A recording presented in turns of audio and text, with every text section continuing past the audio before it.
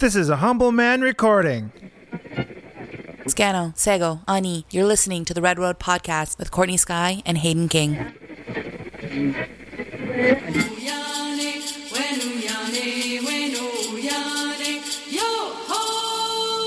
Good afternoon, Courtney. Good afternoon, Hayden. How's it going? Good. Nia. It's 2019. That's right. The new ya. Yeah. Do Mohawks say new ya to sort of...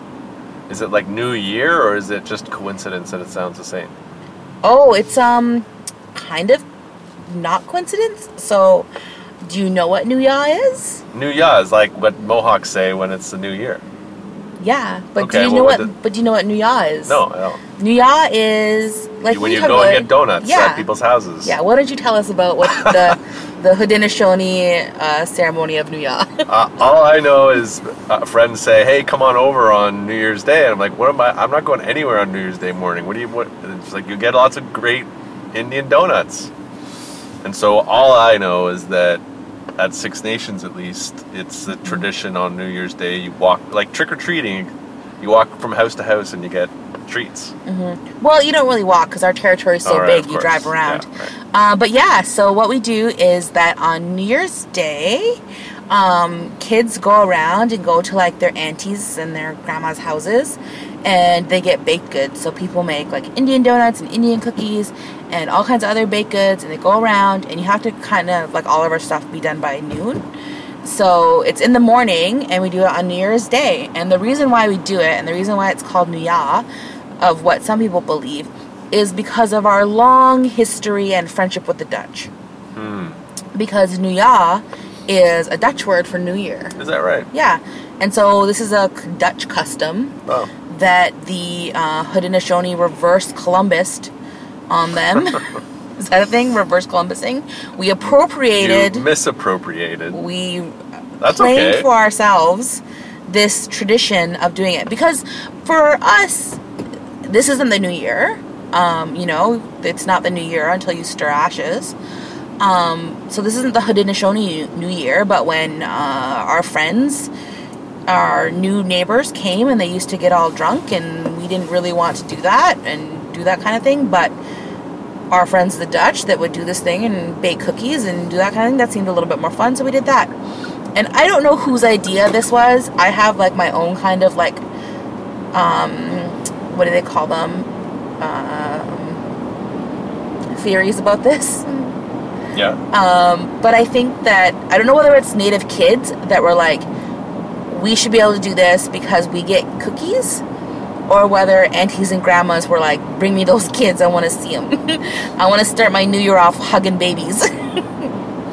Because that's what it is. Like, you get to just start the first day of like a calendar New Year, and all of your cousins bring over their cute babies, and you get to pinch their cheeks and give them hugs and kisses, and then give them candy. That sounds all right. That sounds all right. For us, it's like January is the time, the first month of the 13-month Unist'ot'en calendar is sort of the...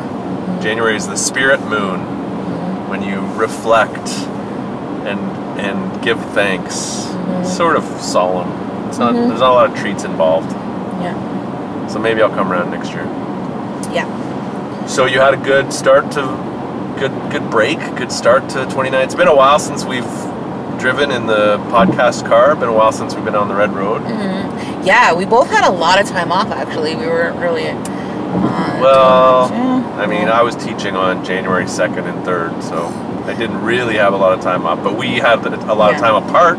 Yeah, that was nice. Which I think was good for our mental health. Yeah, good for our relationship to not look or talk to each other. The fewer Mohawks in my life, the better. Okay. On a regular basis. Gotta take a breather from you guys. Which is why you moved to our territory. It's our territory. So, yeah, did you have a good break? Yeah, I had a really good time. I mostly hung out with my brothers and their kids and did some cool stuff. We went to a Toronto Rock game that was like co-hosted by Six Nations, Child and Family Services. So the Chief Ava Hill, gave a welcome and talked about the Creators game and our game, and welcomed people to the territory of the Haudenosaunee and others, I believe is what she said. And then they smoke danced. Well, I actually just heard that the Mississaugas of the New Credit dropped the new from their name. They're just credit? So they're just Mississaugas of the Credit now. I mean, I got an email saying, hey, upgrade or amend your territorial acknowledgements. It's no longer Mississaugas of the New Credit, it's Mississaugas of the Credit. I mean, I don't really understand the name anyway. Well, it's because of the Credit River. Yeah, I know, but the Credit River is nowhere near Mississaugas of the New Credit. It's also nowhere near Toronto. Well, it kind of is. I mean, it's not. If you're doing your land acknowledgement in downtown Toronto and you're like Mississaugas of the New Credit, and the Credit River isn't actually in Toronto proper, is Toronto proper Mississaugas territory? Just wondering. Well, I mean, these people came from like the Bay of Quinte to Toronto to Mississauga to New Credit. I wonder if they renamed the reserve. They might have. Anyway, we're not having a podcast about territorial acknowledgements today. We will have to in the future. Or ever again. We can all just agree that Toronto is So I had a really good break. Actually, I didn't have a good break. I had some health issues. Not me personally, but family members had health issues. Close family members dealing with some alcoholism. And I realized how difficult it is for people who are in emergency and crisis situations to actually get any help. Maybe I should have been more aware of this, but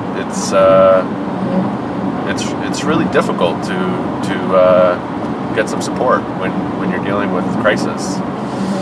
So that was a lot of my break, and then I taught, and I wish I had more time to rest, but you ruined my present for you. Yeah, also? Sorry about that. Courtney, I didn't get Courtney anything. Courtney got me a few books. Yeah. One of them was Wabgijik's Moon of the Crusted Snow, which I read over the break before I got a chance to receive her gift. Yeah. Interesting book. I haven't read it. I gave you the book. Yeah, it was a good book. I think it's a good story. A very old story, in fact, but it's a good story. Yeah. So now we're back on the red road. Back to work. Lots happening. What's happening in Indian country these days? Good old protests. We needed it. There was too much peace in Indian country. We were all just, if you are on Twitter, you're Twitter Indian, you knew that we were starting to snap at each other because there was nothing holding us together. Everyone was fighting over the Christmas break and getting on each other's nerves. We needed a good protest to unify us once again, and here we are. The Unist'ot'en and the Unist'ot'en have actually come to the rescue. Yeah, we needed it. We were getting to... I was going to say maybe reconciliation was starting to take hold, and we didn't have our settler colony to bash as much as we normally do. But yeah, pretty. I don't know if we needed a wake-up call. Most of us didn't need a wake-up call, but you're right. It was sort of jarring to enter the new year with this very aggressive state response to Unist'ot'en people defending their land as they have for many, many years from the threat of this gas pipeline or any unwelcome development, in fact, and it's finally come to a head. And I think everybody expected it. I think everybody expected that this day would come, and now it's here, and it's really disheartening and frustrating and also kind of inspiring to see what's happened over the last few days with the RCMP raid and the ongoing resistance of the folks out there. So it's been a week. Yeah, it's been a really big week. It was just, for me, it was a really stark reminder. I noticed, like, when people are on social media and they're, like, amplifying and talking about, that this isn't an isolated experience and Indigenous people are kind of have experienced this type of violence before, many different iterations, that different people were, like, referencing other times police had forcibly removed protesting Native people from their territories. but no one could like fit it all in one tweet. And so different people were like collecting different instances of when this had happened, and when this, you know, referencing Oka, referencing Standing Rock, referencing, you know, Line 9 and Six Nations and all this kind of stuff.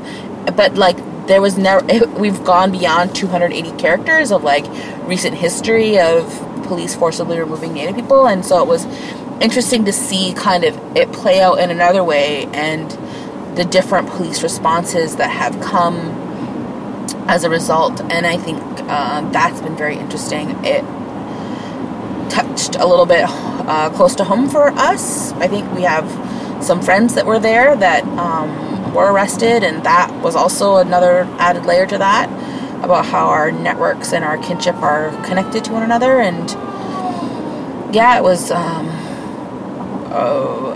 painful re-traumatization, I think, to see that happening, and to be worried and concerned, and especially with the lack of media coverage that was available to the people that were there, the lack of media oversight.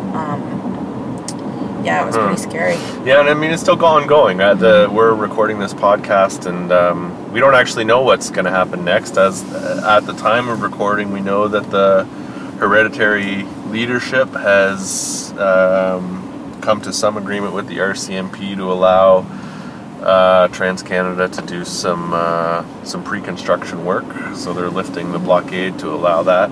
But of course, that doesn't mean that they're consenting to this construction. They just want to prevent any future harm. So we don't know what's going to happen. We could see more confrontation. We could see more conflict. But this is, of course, a pattern. I think that some of the cases that you referenced, it's actually remarkably similar. It doesn't matter if we're talking about Oka, if we're talking about Ipperwash, Gustafson's Lake, Restigouche, Caledonia, Elsie Bogtog. The very long list of First Nation RCMP or OPP police conflict follows a very same pattern. You know, First Nations and in some cases the Inuit are defending their territory, asserting their jurisdiction. A company has a permit from the province or territory to develop that. The permit gives them license to earn an injunction in a provincial court, which police are then required to enforce. Once they enforce that injunction and the First Nation refuses to move or leave to allow the company in, violence ensues, and it just happens over and over and over like that. And I think what's different about this particular case is how clear questions of legitimate authority are coming into focus. So I think more than any example in the recent past where this is happening, people are starting to talk about the rule of law and the Crown's authority and the nature of injunctions and recent Supreme Court jurisprudence, and really unpacking these sources of legitimacy. And I haven't really seen that before. I just think that the level of sophistication that First Nations are now bringing to this discussion is really hard to combat. You know, I think that in Trudeau and Horgan, there are these two politicians that are pretty savvy when it comes to First Nation politics and pretty slippery when it comes to their discourse and their language. But I feel like First Nations, in particular, folks at Unist'ot'en, but across the country, are really, really effective at pointing out the logical inconsistencies of the province's authority to grant the permit in the first place, and the Crown's authority generally to have any legitimate jurisdiction in these cases. Yeah, it's really interesting, and you see different people pulling at kind of different lines of logic or different kinds of arguments, right? Whether it's a human rights-based approach based within Canadian law around what it means to have rights and representation, or whether it is international law or the laws of the territory and the people that are living there. These kinds of actions are inconsistent with all those different types and forms of law, right? That there's not kind of this instance. Someone on Twitter was talking about this yesterday about how, like, well, no one really knows what's Unist'ot'en law, and it can't be up to the province to learn kind of these different kinds of laws, but they were kind of saying, like, provincial law is a thing that not everyone in the province understands, which is very true. Provinces have, 2-3 times as many laws that they've passed and created that govern a whole, broad sweeping realm of topics that no one has a full and comprehensive understanding of. I took a course in provincial offenses when I was going to be a police officer, and one of our first tasks was, like, go through different pieces of provincial legislation, see what type of law applies to you, read through them and see what kind of things you can find, what, does it make sense or does it make you laugh kind of thing. And so I was reading the Bees Act of Ontario, and a legal defense to someone trespassing against your property is you can legally enter someone else's property if you're going to retrieve your lost bees. Okay. So if you own an apiary and your bees abscond their hive and you believe they're on someone else's territory, you can go and, like, you can go and get them, right? And if someone's there and, like, you can't be on my land, you're like, well, I have this legal authority under this law to retrieve my bees. And so that was, like, at the time, right? I don't even know if it's still a piece of law now, but it was just like, oh, that's very interesting. And so some of these laws are on the books. They don't really get applied. They're not really used. Some of them are kind of, like, dead on the books, but they are there, and no one has, like, a full or comprehensive understanding unless it directly applies and impacts your kind of day-to-day life. Mm-hmm. That's an interesting point, because I think a lot of the responses to this particular situation is using the frame of complexity. Mm-hmm. So we can't, the Canadian response, or in some cases the Canadian responses, we can't possibly engage with these people when they have two governing bodies and opaque laws that govern the territory. That's just, there's too much complexity for us to engage in. Mm-hmm. But the reality is that Canadians, by and large, are ignorant of their own laws in some cases. It's true. Yeah, I mean, that's one of the things that has really impacted my work and in different ways and in different kinds of spaces, is that not necessarily everyone has that same understanding. I had dealt with some organizations in the province that work at a provincial level trying to organize around the most recent election, and I was talking about, how government changes and how their operating changes when they're preparing for an election, and I made reference to when the writ drops, which is when there's an indication that that the leader intends to notifies the Crown that they're going to seek an election and blah blah, all this kind of, like, initiating all the pomp and circumstance and procedure of an election. And the person I was talking to, who's, like, a very senior executive, didn't know what that meant, didn't know what it meant for the writ to drop and the implications that has for, like, service and programming. Which is pretty alarming, but at the same time, there's a lot of people that do understand that now. An increasing number of Indigenous people are gaining this literacy around the that I almost want to call it, like, spirit and ceremony, but the spirit and ceremony that is there around settler colonial governments that they often deny exist, right?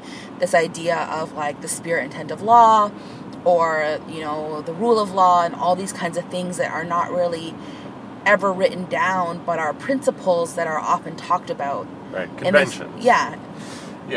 Well, I think what's happening is Indigenous people are far more sophisticated than the average Canadian, because not only do we have to grasp our own legal traditions, conventions, and norms, but also settler conventions, norms. And so I think often the complexity argument that Canadians use and politicians use they sort of use it as an alibi, right? Like, we must intervene because these Indians can't sort themselves out and things are too complex. They used to use the word division, and now they use complexity. And it is true that we have multiple types of law, whether it's laws of the land, laws of violence, laws between people, laws between people and the Creator. Many sources of law. It can be divine law, can be customary law, can be positivist law. Like, our legal systems are in fact quite complex. But that shouldn't be an alibi for politicians to intervene. Yeah. Because of course it's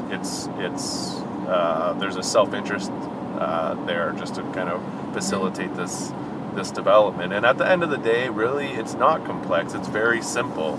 In this case,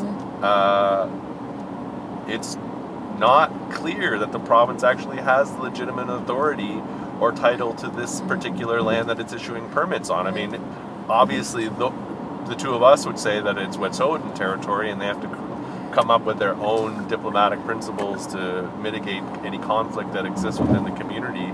And then the province gets to talk about partnering or consulting or earning the consent of the community. But they don't do that. And so not only is there the double standard that you mentioned about Canadians not even knowing their own legal system, but it's not as complex, despite our sophisticated legal systems. It's not as complex as they make us believe. Yeah, well, it's also the difference between, like, this conflict has put into sharp focus the difference between hereditary versus the imposed band council system. And the difference and how that impacts different communities, right? And we've had a number of different conversations about this, and and where it applies in different ways. But I think people, or definitely the average Canadian, doesn't know that the representative system that a lot of First Nations have was imposed on them, right? Often, most often or in my community's case, by force. When the RCMP came in 1924 and arrested all our hereditary chiefs and imposed an elected band council system on the community, that representative and form of government is imposed by the federal government. And some communities have been able to overcome that, whether it's one of the many multitudes of ways of offloading themselves from the Indian Act, or kind of gaming the system and electing their hereditary leaders again and again to these Indian Act chief positions. But a lot of communities and a lot of people don't acknowledge that as their leadership. I mean, I certainly don't.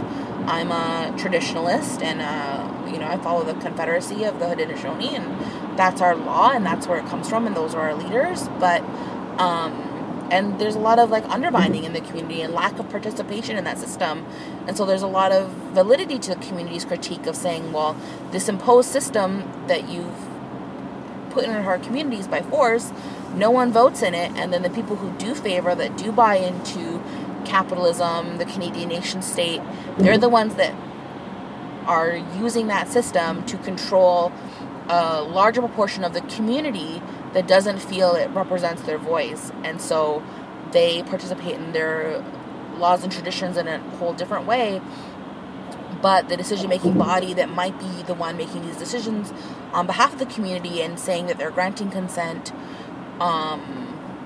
doesn't have broad community support, or at least doesn't have whole community support.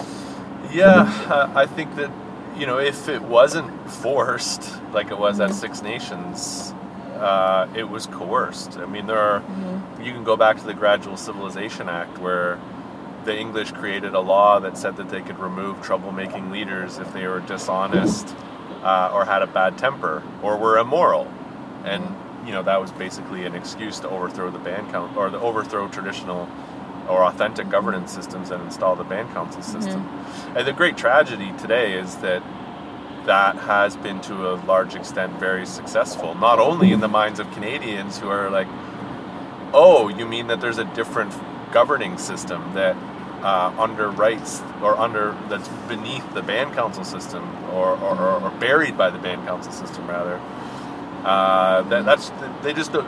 You mean we dismantled your authentic governing systems? Really? It's a shock to Canadians, and of course that's the sort of willful ignorance or settler amnesia that accompanies colonization generally. But the tragedy is that a lot of that coercion or violence or overthrowing of legitimate government systems actually work to a great extent. Like Six Nations, Pacific Coast First Nations are among just a handful of communities that still have the authentic governing system still in practice. And in Nishnawbek communities it exists, but the institutional roots have been covered up, and so there's this real urge, I think, in our communities, and I think across the country too, to figure out how we can revitalize Indigenous governance through the band council system or around the band council system, and I think that First Nations should have the time and the space to be able to do that. I think that if reconciliation means anything,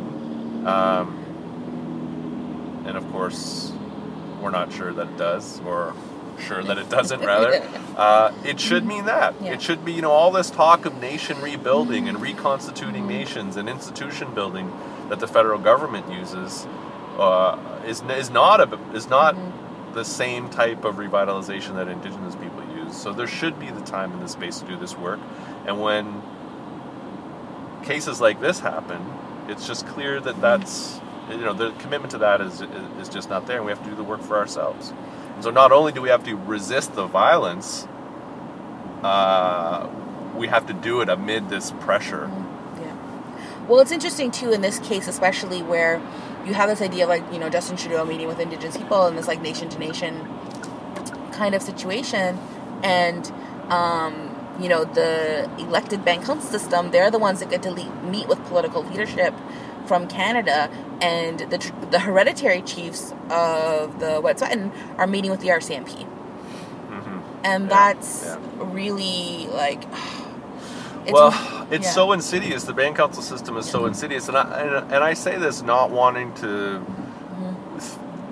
cast the paint everybody with the broad brush, and all band councils are these awful entities that just want to subvert traditional or authentic forms of governance. But it's so insidious that you look around today, Canada, and how many First Nation leaders from elected band councils, Indian Act band councils, are out there supporting the Wet'suwet'en.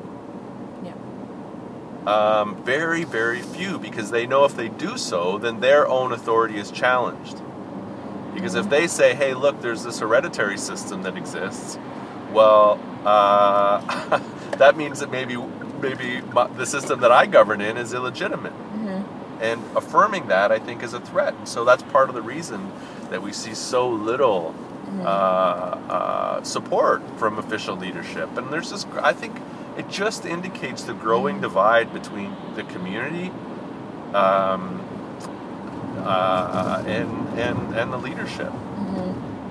And I think what's interesting too is that, in some of the people or some of the settlers I've had conversations with about this, is they've kind of in their own history and understanding of the value of democracy versus their hereditary system, which is monarchy, they associate monarchy with a certain set of values and a certain set of exploitation, and aren't willing to even begin to understand the Indigenous hereditary system and how it's different, and how the rules and laws of that system are as varied as other forms of government, right? That's, someone was like, well, you don't really want hereditary government anyway, because it just depends on, someone's birth order that they become your leader. But that's not how our leaders, our title holders, are decided upon within the Confederacy, right? So people are assuming that it's just this oldest person, and it gets passed down to their child, to their child, to their child, but that's not how our laws and customs work. And so we don't even get a chance to begin to explain the value or the complexity of our nationhood. We're just automatically dismissed because the settlers are coming with their assumptions and their values and their judgments without even having a conversation. And if that's never really happened, then how can you say that you're having real, nation to nation or anti-colonial or reconciliatory relationship building, right? Yeah, and I think that as I sort of alluded to already, there's that willingness to jump to those conclusions that hereditary means autocratic and non-democratic. And, as you motion towards, without any understanding that we have accountability measures that can remove leaders in that hereditary line if they do step out of line. But that's a conversation that's not happening. If anything, I think that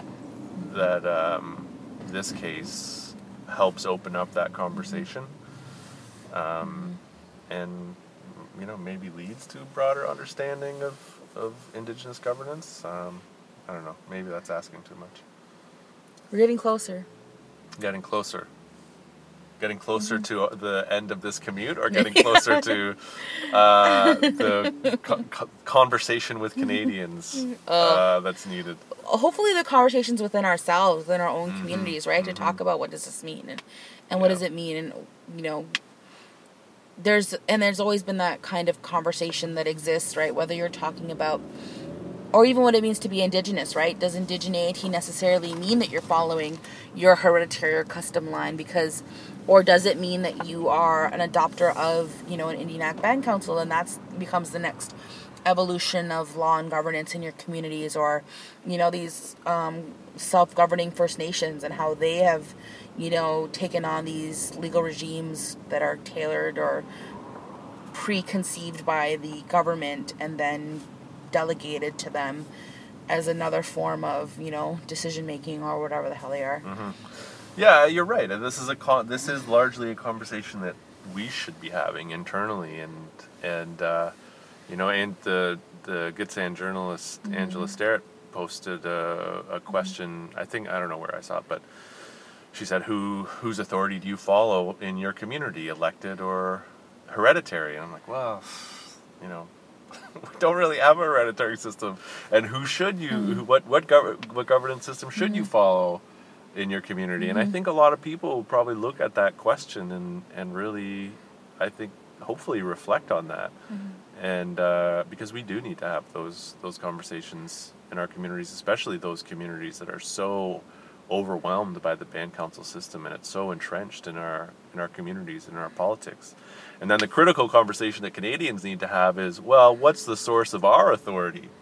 What's the legitimacy of our governing institutions? Like, what gives us the right to proclaim rule of law in these cases? And Terra Nullius. Yeah, that's right, Terra Nullius. And where does the Crown get its authority to Crown, criminalize Native people, to prosecute Native people, to negotiate with Native people, to consult? That's a question that very few Canadians are willing to entertain. So we're going to leave any closing remarks, I guess. This commute took a lot less time than we thought it was going to. We turned on the podcast machine and our GPS is like 90 minutes, and here we are like 40 minutes later, which is a good thing. Yeah. We don't want to spend more time on the road. We want to get off the road. Yeah. But this is spend less time with each other. Quit looking at your ugly face. That's right. Maybe we'll have to make this a two-parter, because this is a to be continued sort of discussion. But I just hope that everybody stays safe out there, and I hope that they know that so many people in Indian country are thinking about them and support them, and are sending their strength to them and putting down their tobacco and asking that the universe keeps an eye on them and keeps them safe. So I think that's about it for now. That's it. Look at, we're almost there. That's it for you? Yeah.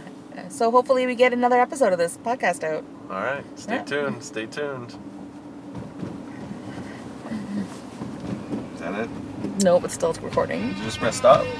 Yeah. I don't know how after... how many episodes have we had? You've been listening to the Red Road Podcast, created by Courtney and Hayden King, sound and audio editing by Humble Man Recording. Find us on Twitter, Instagram, Google Play, SoundCloud, and iTunes. I've been driving in